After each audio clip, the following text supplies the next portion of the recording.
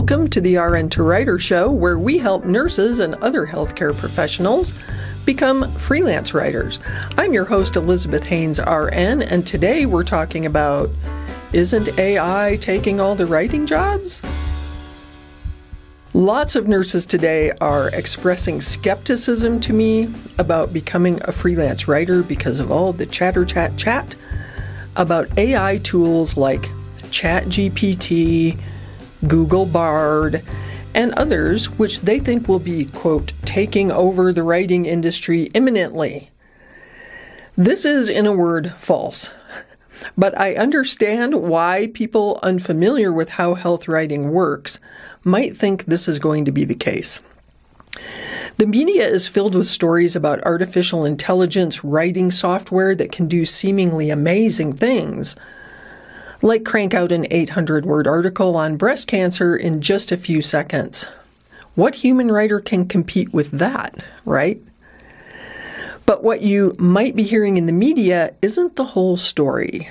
Let me explain to you how the health writing industry really works, including the shocking secret about what our clients really buy from us. Spoiler alert, it's not exactly our writing skills.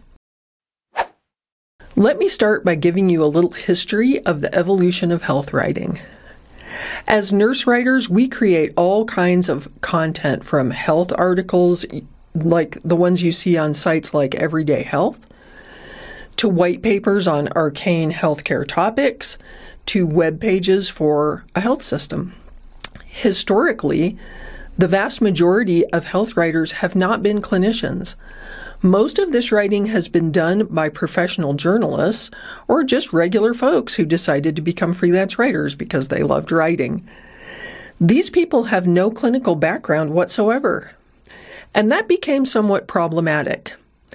In the mid-2000s, Google took steps to prioritize health content written by actual health professionals over content written by non-clinicians because, as you may remember, the World Wide Web was flooded with inaccurate or even misleading health content written by people with little knowledge of actual pathophysiology.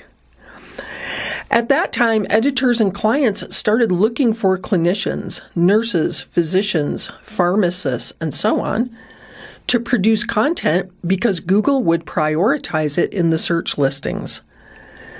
This approach was not only better for the client, but also for the general public, who was reading health content now written by people who actually understand things, like how to parse a research study and interpret it for patients. Fast forward to today. Now AI tools can write health content too. There's no disputing that. I myself asked ChatGPT to write a 500-word article on recovery after mastectomy, and the program churned that article out in about 1 minute. But here's the thing. It wasn't a great article by human reader standards. For instance, it did not take a conversational tone, which is prized by content marketing clients. And the AI was unable to incorporate any research references newer than about 2021 because it doesn't possess that information in its database. However, none of that actually matters. Here's the mind-blowing part of this. No matter how cleverly AI strings together sentences, the fact is AI has never sat in an exam room holding a sobbing patient as I have, as you have.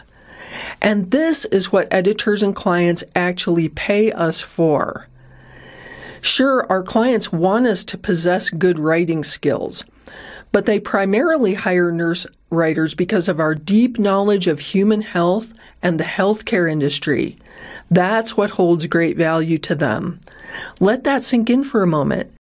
Remember how I said that companies shifted away from having journalists and non-clinicians write content in favor of having nurses and other health professionals do it?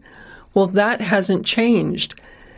Google and other search engines still prioritize health content written by clinicians over content written by others. That won't change with the advent of AI. In fact, many healthcare marketing agencies, magazines, and other clients have already inserted clauses into their contracts forbidding freelance writers from using AI to create any of the content. This is why now is still the best time in history for nurses and other healthcare professionals to become freelance writers. The field remains wide open. I hope this episode eases your mind and clarifies why you need not fear the rise of generative AI. In a future episode, I'll talk more about how you can actually leverage AI tools to make you more efficient as a writer. That's it for this episode of the RN to Writer Show. Don't forget to click that subscribe button here on Facebook and follow us on Spotify and Apple Podcasts. And until next time, keep pitching.